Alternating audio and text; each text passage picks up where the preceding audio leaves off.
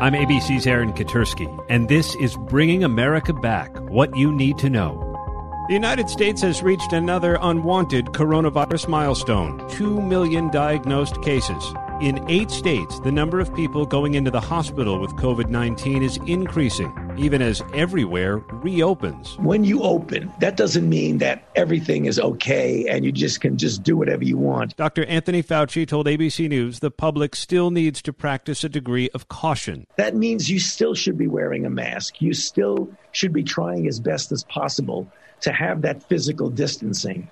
You still need to wash your hands as often as you possibly can and avoid congregation in large numbers. Protests certainly qualify as congregation in large numbers. When you get congregations like we saw with the demonstrations, as we have said, myself and other health officials, that's taking a risk. And unfortunately, what we're seeing now is just an example of the kinds of things we were concerned about. More than a dozen of the newest coronavirus cases include members of the D.C. National Guard who tested positive after they were called to stand watch over demonstrations. The report of the National Guardsmen being infected is certainly disturbing, but is not surprising. Fauci said there are quite promising candidates for a vaccine. Advanced clinical trials are set to begin this summer for at least 1 and maybe 3 of them.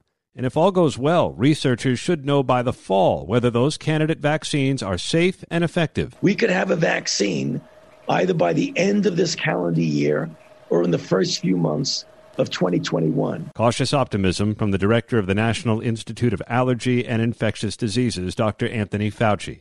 The vaccine is the panacea, but even without it, movie theaters are eyeing a July reopening across the country as Hollywood restarts churning out new films.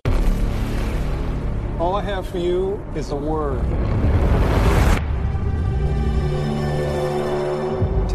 Tenet from director Christopher Nolan is a big new release. If you see it, you may be sitting checkerboard style in the theater. David A. Gross, who runs Franchise Entertainment Research, joins us now from Los Angeles. So there will be movies to show if all these theaters reopen next month? Well, you're asking at the very right moment. There are people that are huddled in boardrooms at Warner Brothers and at AMC and Cinemark and all the big theater chains. And the decision is coming any minute, any day. The big date right now, July 17, for a movie called Tenet from Warner Brothers. It's a big movie. The budget was $205 million, and Warner Brothers will probably spend another $100 million to market it around the world. Everybody at this very moment is trying to decide, are we ready for July 17? The issue really is it a safe environment for the moviegoers? And what's the answer to that? You know, we're not going to be normal until we have a vaccine, like any other business where there are people in a room, sports, restaurants. This is going to be an uneven 6 to 12 months until we get there. They're talking about all kinds of measures to make sure it's safe, staggered seating, limitation on capacity so that there's distancing, virtual tickets so there's no paper ticket that's handled by anybody. Concessions will look different. Things will be prepackaged. There's all kinds of things that they'll do to keep it safe. Is there any doubt, though, that the demand is there, that the public wants to go back to the movies? I have no doubt. You know, every step that's been lifted during this pandemic, there's always been a rush back. You know, when parks and beaches have opened, people rush back. When restaurants and bars have opened, people rush back. It's going to be uneven, but there's just no doubt about it. Seeing a movie on a big screen with strangers in a dark room is the premium experience. So I have no doubt the movie business is going to return and get on its feet.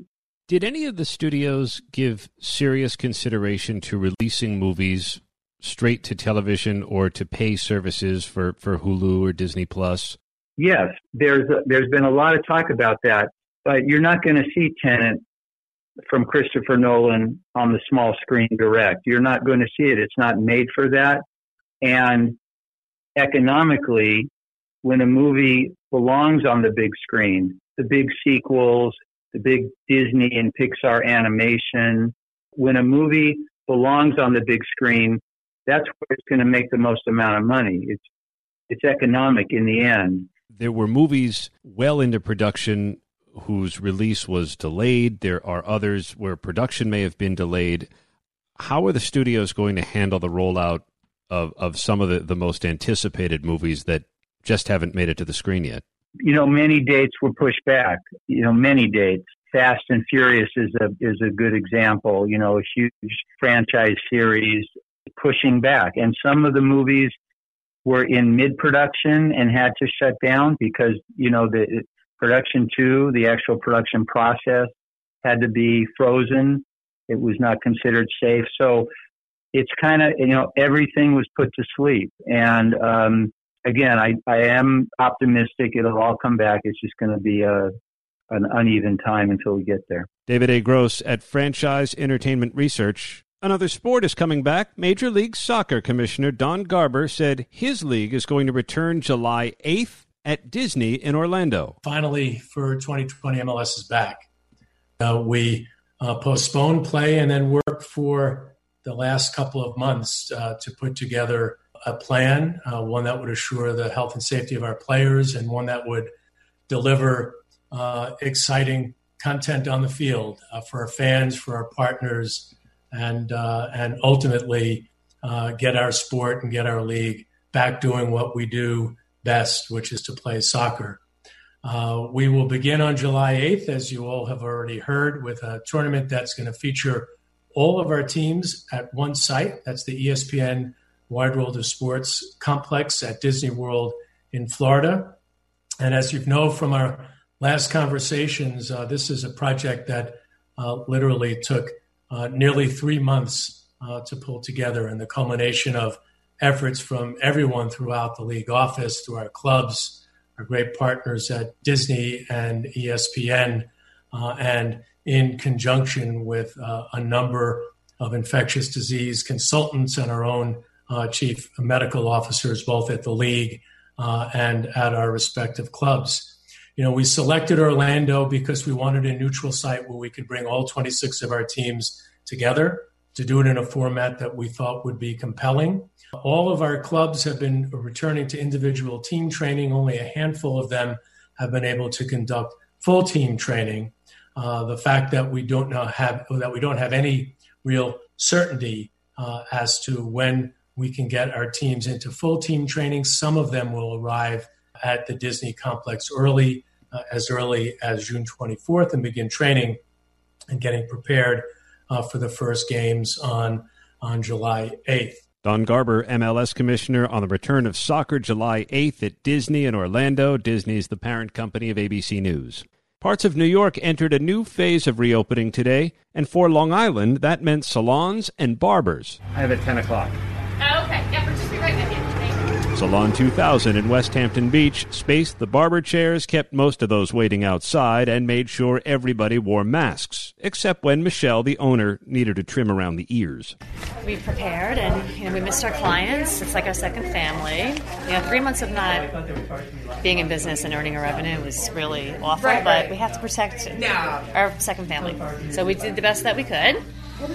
So we have all the sanitization and everything in place, and people are calling left and right. So we're back and better than ever. I mean, I'm so psyched to see you. Were you happy to come back to work? Oh, thrilled. Yeah, absolutely. People need to have a purpose. I can't just make grilled cheese all day for kids. I was happy to get my bag over my shoulder, put some makeup on, come back and help people look and feel great. I think there was a new appreciation for hairdressers and salons and barbershops. People found out it's really not that easy to cut hair, not that easy to color hair.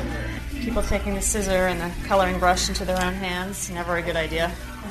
How bad and shaggy does everybody look? Oh, it's bad. It's bad. It's almost comical.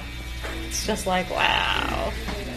I don't know if I like you saying comical while cutting my hair. I know. Our thanks to Michelle at Salon 2000 in West Hampton Beach, New York, for the chat and the trim. I'm Aaron Katursky. Now over to Amy Robach.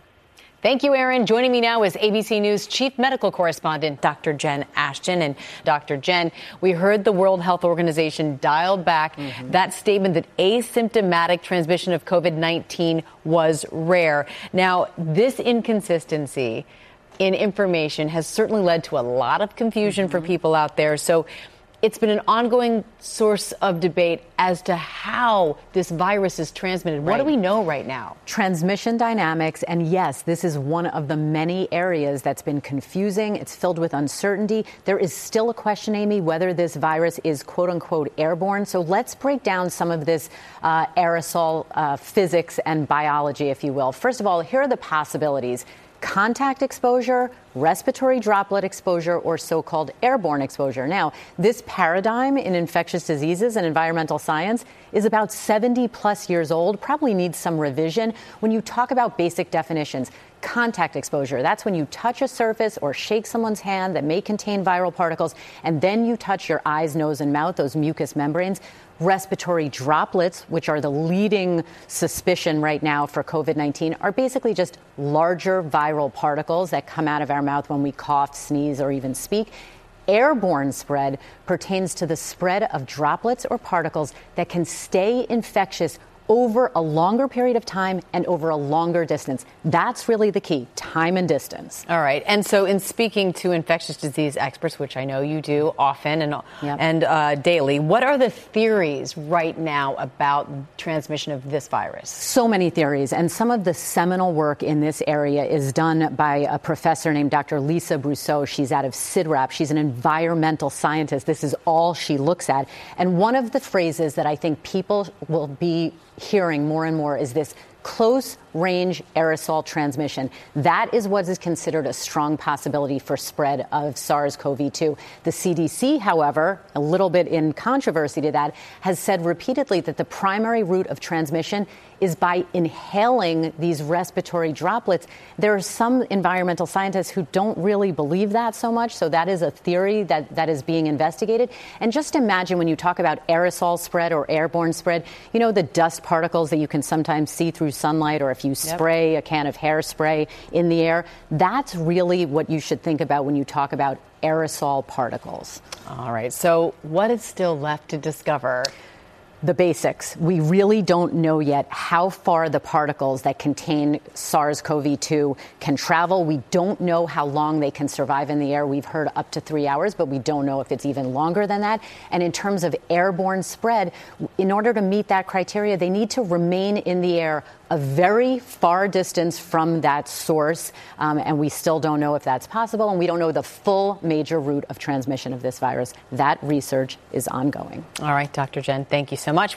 Well, as protests for justice continue, some are questioning the methods that law enforcement are using to contain the crowds. Over the weekend, protesters in San Jose, California, voiced growing concerns over police using tear gas and rubber bullets as means of unnecessary excessive force. Here to weigh in is the mayor of San Jose, Sam Liccardo. Mayor Liccardo, thanks for being with us. And how do you respond to those residents, your local residents, accusing police of escalating the violence during the protests? You know, certainly we've been proud here in San Jose to have a very progressive police department that has been on the forefront of reform. But through the recent protests, I have to admit, I've seen some video clips that have raised concerns for me. And I know several people who have been actually hit by rubber bullets. And what has become apparent as we've started hearings yesterday to really try to understand how we're using force is that we need to look differently about how we're using force, particularly when there are innocent, peaceful protesters in a crowd. I announced that I'm going to be pushing for a ban of rubber bullets in the context of crowded kinds of protests in those environments, because we know too many innocent people are getting hit, and some of those injuries are quite serious. As you know, a growing number of cities in this country now pushing to defund their local police departments, or at least divert funds to social programs. You say doing so will disproportionately hurt marginalized communities. Can you explain what you mean by that? Well, we know how it works in a lot of cities, because when we had a lot of budget cuts through the last recession, we saw white, wealthy communities that were hiring private security patrols, while communities of color that are disproportionately afflicted with serious and violent crime and victimized by it are left really to their own devices. That's not the America we want.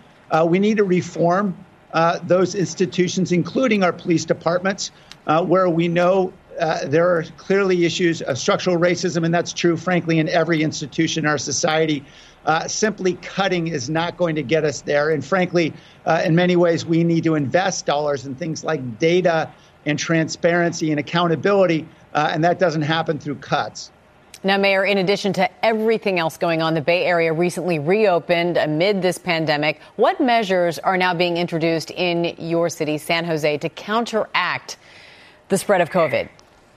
Well, we were the first city in the country to suffer a fatality through this pandemic, and the first in which there was a shutdown order. But we've been a little slower coming out than most communities. And we just celebrated last week, finally beginning to open up restaurants and retail to people. And what we're trying to do with this Al Fresco initiative is pushing commerce out in the street. We're closing lanes of traffic, moving restaurants and retail and maybe some yoga studios out into the sidewalks and parking lots to really take advantage of our 300 days of sun a year. And we hope that will both add vibrancy to our city and give many of our small businesses an opportunity to be able to safely engage with more customers and hopefully sustain them. San Jose Mayor Sam Liccardo, thank you so much for your time today. We certainly appreciate it. Great to be with you, Amy. Employees everywhere have been affected by COVID-19, and that rings especially true for our country's domestic workers, the majority of which are women, mostly immigrant women and women of color. Joining us now to talk more about these impacts is the co-founder and executive director of the National Domestic Workers Alliance, Ai-jen Poo. Ai-jen, thank you so much for being with us today. And historically, domestic workers have been undervalued. They have been underpaid here in the United States. Can you talk about why that is? Well, domestic workers are the nannies who take care of our children, the home care workers who take care of our elderly and our loved ones with disabilities, and the cleaners who maintain safety and order in our homes. And this work has always been associated with women, and as a profession, it's always been associated with Black women and immigrant women of color. And there's been a long history of racial exclusion that this workforce has been subjected to, dating all the way back to the New Deal when our nation's labor laws were put into place. It's part of a legacy of slavery where when our nation's labor laws were being discussed in the 1930s, Southern members of Congress refused to support basic labor laws if they included protections for farm workers and domestic workers, including home care workers, who were mostly Black workers at the time. And so that history of racial exclusion has shaped the conditions to this day, whereby most domestic workers earn poverty wages, don't have any access to a safety net or paid leave, paid time off, or health care. And that has meant a really devastating context to enter into this pandemic with. So, Ai-jen, how is your organization helping? Well, we've been in emergency response mode from the beginning of the COVID crisis, and we've established an emergency assistance fund called the Coronavirus Care Fund to provide emergency cash assistance for domestic workers in need right now who've been affected. We've also created a COVID-ready caregiver training program to support the workers who are continuing to go to work through this crisis, understand how to do so as safely as possible. And what we're hearing is that domestic workers are starting to go back to work in numbers. And so we've released a set of guidelines to help workers and their employers understand how we can all go back to work as safely as possible. Ai-jen Poo, thank you so much for all that you're doing for so many, and thank you for taking the time to be with us today. Thank you for having me. Bringing America back. What you need to know continues after this. Welcome back to What You Need to Know. We have Dr. Jen Ashton here, and one of the many headlines today, still talking about the World Health Organization dialing back, and you said they way dialed back what they had claimed that asymptomatic spread is rare. Now they're saying, well, maybe not so much. What are we supposed to take away from that? Well, first of all, let's give everyone the benefit of the doubt here. There is still a lot of uncertainty. This is an evolving and dynamic virus and field of medicine and science. We're only 6 months in. So I'm actually surprised these kind of things don't happen more often.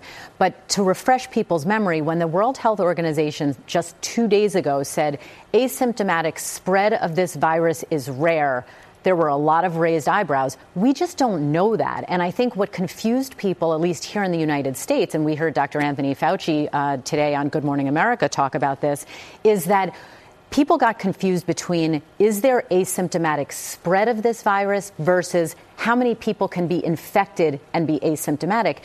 Dr. Fauci himself said 25 to 45%, maybe even higher, of people infected with COVID-19 can show no symptoms. We don't yet know how many of those people can spread the virus. Right. And I can only imagine that by saying it's rare, it might give people a license to say, I don't need to wear a mask because I don't have symptoms. Correct. And that's why, Amy, you and I talk about this all the time. The communication of medical and scientific information is critically important all the time, but especially now because it can absolutely impact social behaviors. Right. And wearing masks protects your fellow neighbor, whether or not you have symptoms or not. Correct. As we know right now, we're operating on the best available evidence as we know it today. What is the difference between reactive antibodies and neutralizing antibodies? Okay, so some mini med school here in the field of immunology. Reactive antibodies you can think of are proteins or these immune system fighters, soldiers, if you will, that our body makes after we've been exposed to or infected by a virus. Whether they neutralize or block is a totally different story. I can't help but think of a football or sports move when you hear about blocking, but that's literally what we're talking about. Do they recognize this infectious agent in the future, and do they protect us, give us immune protection? Those are kind of two different shades of gray here, and we still don't know how long this protection may last when it comes to this strain of coronavirus. All right. Next question I'm interested in because I have not stopped sneezing. Allergy season is here. What's the best way to tell the difference between allergy symptoms and coronavirus symptoms? And I, too, am a fellow allergy sufferer. The first thing I would say is you know your body, you know your symptoms, you know how you react basically every year. The other thing is there are some common symptoms and signs that are shared between seasonal allergies or hay fever and coronavirus. But the big difference is you don't get a fever with allergies. You don't typically get body aches with allergies, nor do you get some of the other more rare symptoms that we've been hearing about with COVID-19, like GI symptoms, skin changes, or those neurologic symptoms like loss of smell and taste. So again, you know yourself, but if you have any of those other symptoms, especially if you've been in a hot spot and exposed, you may want to think COVID. Yeah, that's very important to remember. All right, what precautions should be taken when newborns come into contact with visitors at home? I literally just got a personal email about this question myself. There's no official guidance on this, so you have to use common sense and proceed with caution. It would be ideal if there was a rapid test that someone could get 5 minutes before seeing a newborn and get retested every time you see that newborn. That doesn't exist yet. So I would say there are a couple of options. If you're, let's say, a new grandparent, you can rigorously self-quarantine for 14 days before going to meet your grandbaby, and you're reasonably sure that you haven't been exposed.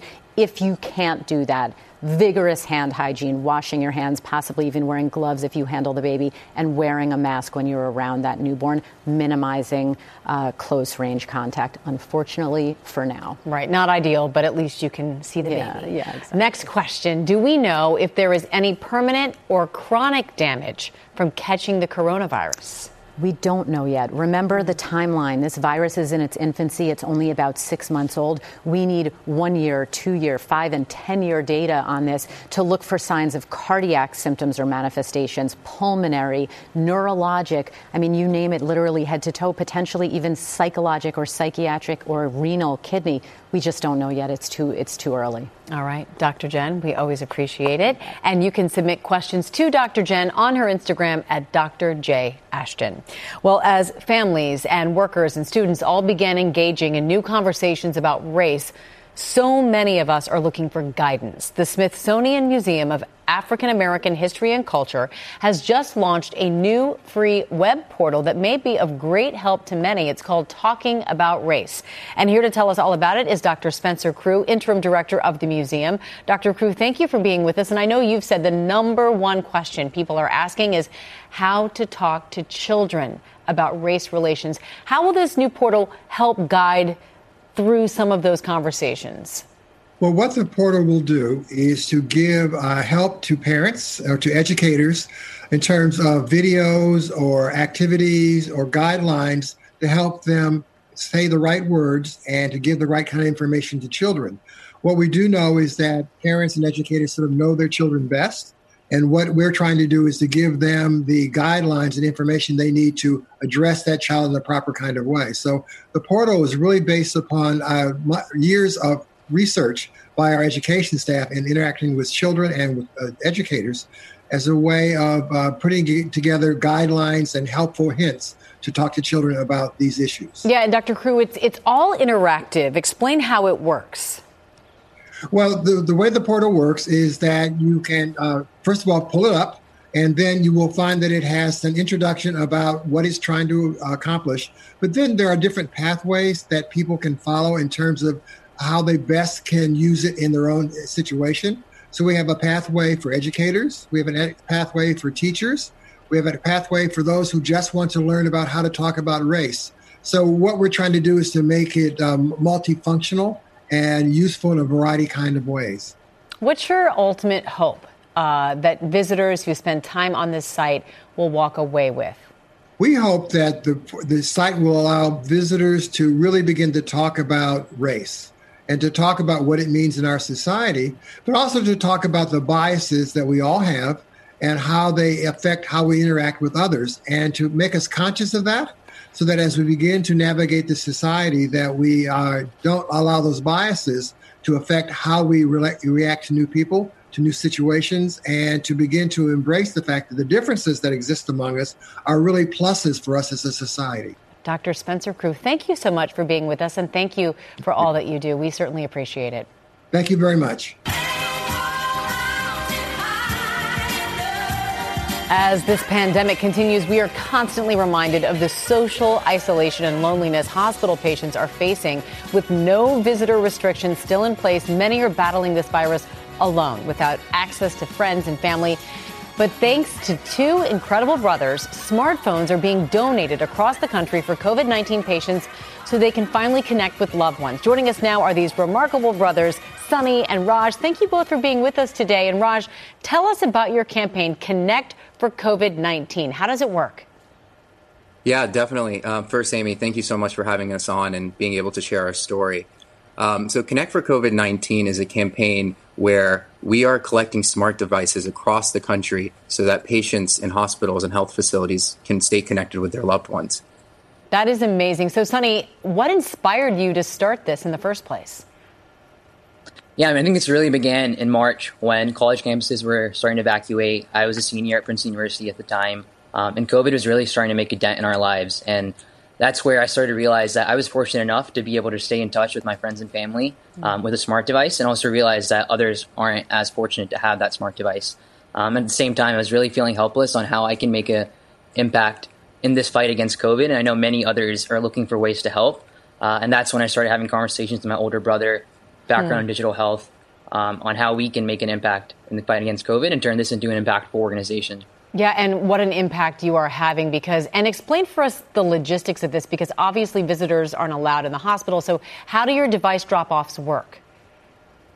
Yeah, I'm so glad you asked, Amy, because that truly is one of the most fulfilling experiences for some of our teammates.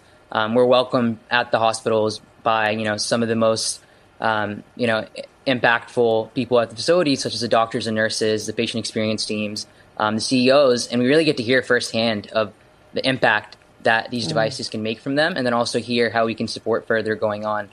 That's awesome. And I hear that some very big names are offering their support, spreading the word with your campaign. Can you tell us about that? Yeah, it's been great to see people from really all walks of life to come together to support. Just last week we had the First Lady of New Jersey, Tammy Murphy, come and join for one of the deliveries, given that she's a prominent voice in maternal health, also the founder of the New Jersey Pandemic Relief Fund, and really resonated with this message. And outside of that, we've been doing fundraising campaigns. And one in particular was very successful, where we worked with the Princeton athlete family on how we can fundraise money to connect other families, where we had prominent alums such as Jason Garrett, Craig Robinson, Olympians, Super Bowl champions, really come together to make a difference and get involved. Right now, we're addressing the immediate need, which is the issue of social isolation of patients are facing across the country. But we're really going forward going to address the aftershocks that come as a result of the COVID pandemic. So things like we're ramping up our telehealth access project so we can give tablets to under-resourced health facilities across the country so they can expand their telehealth capabilities. And the beauty of this is that anyone can help. You can go to www.connectforcovid19.com and you can either donate your device, donate a few dollars so we can purchase devices, or 3, spread the word, spread it to your friends, and get your company to donate their spare devices. And you can also follow along our journey on Instagram or Facebook at connectforcovid19.com. Raj and Sunny, thank you so much for joining us today. Thank you for all that you're doing to help so many people. We wish you the very best in every way. Thank you for having us. Thanks. We turn now to Dr. Jen Ashton for her final thoughts. So inspiring, Amy. My final thoughts today really about the importance of curiosity. In medicine and science, it's how we operate, but I also think it's a metaphor for life. It's one of the things that I love the most about my position here at ABC is that every single day I get to revisit topics that I had to learn about in medical school, which was a few years ago, then do another deep dive, speak to leading experts, and then translate that. So I think my prescription today about curiosity, intellectual curiosity, is keep an open mind, especially as we learn more and more about this virus. Don't assume that you know everything. In medicine and science, that's usually a bad idea, just like in life. Always weigh the risks versus benefits. You and I discuss that all the time, and commit to learning something new, at least one thing every day. I love that. An open mind and an open heart will do us all some good during these times. All right, Dr. Jen, thank you. And that's our program for today. I'm Amy Robach. Thanks for listening.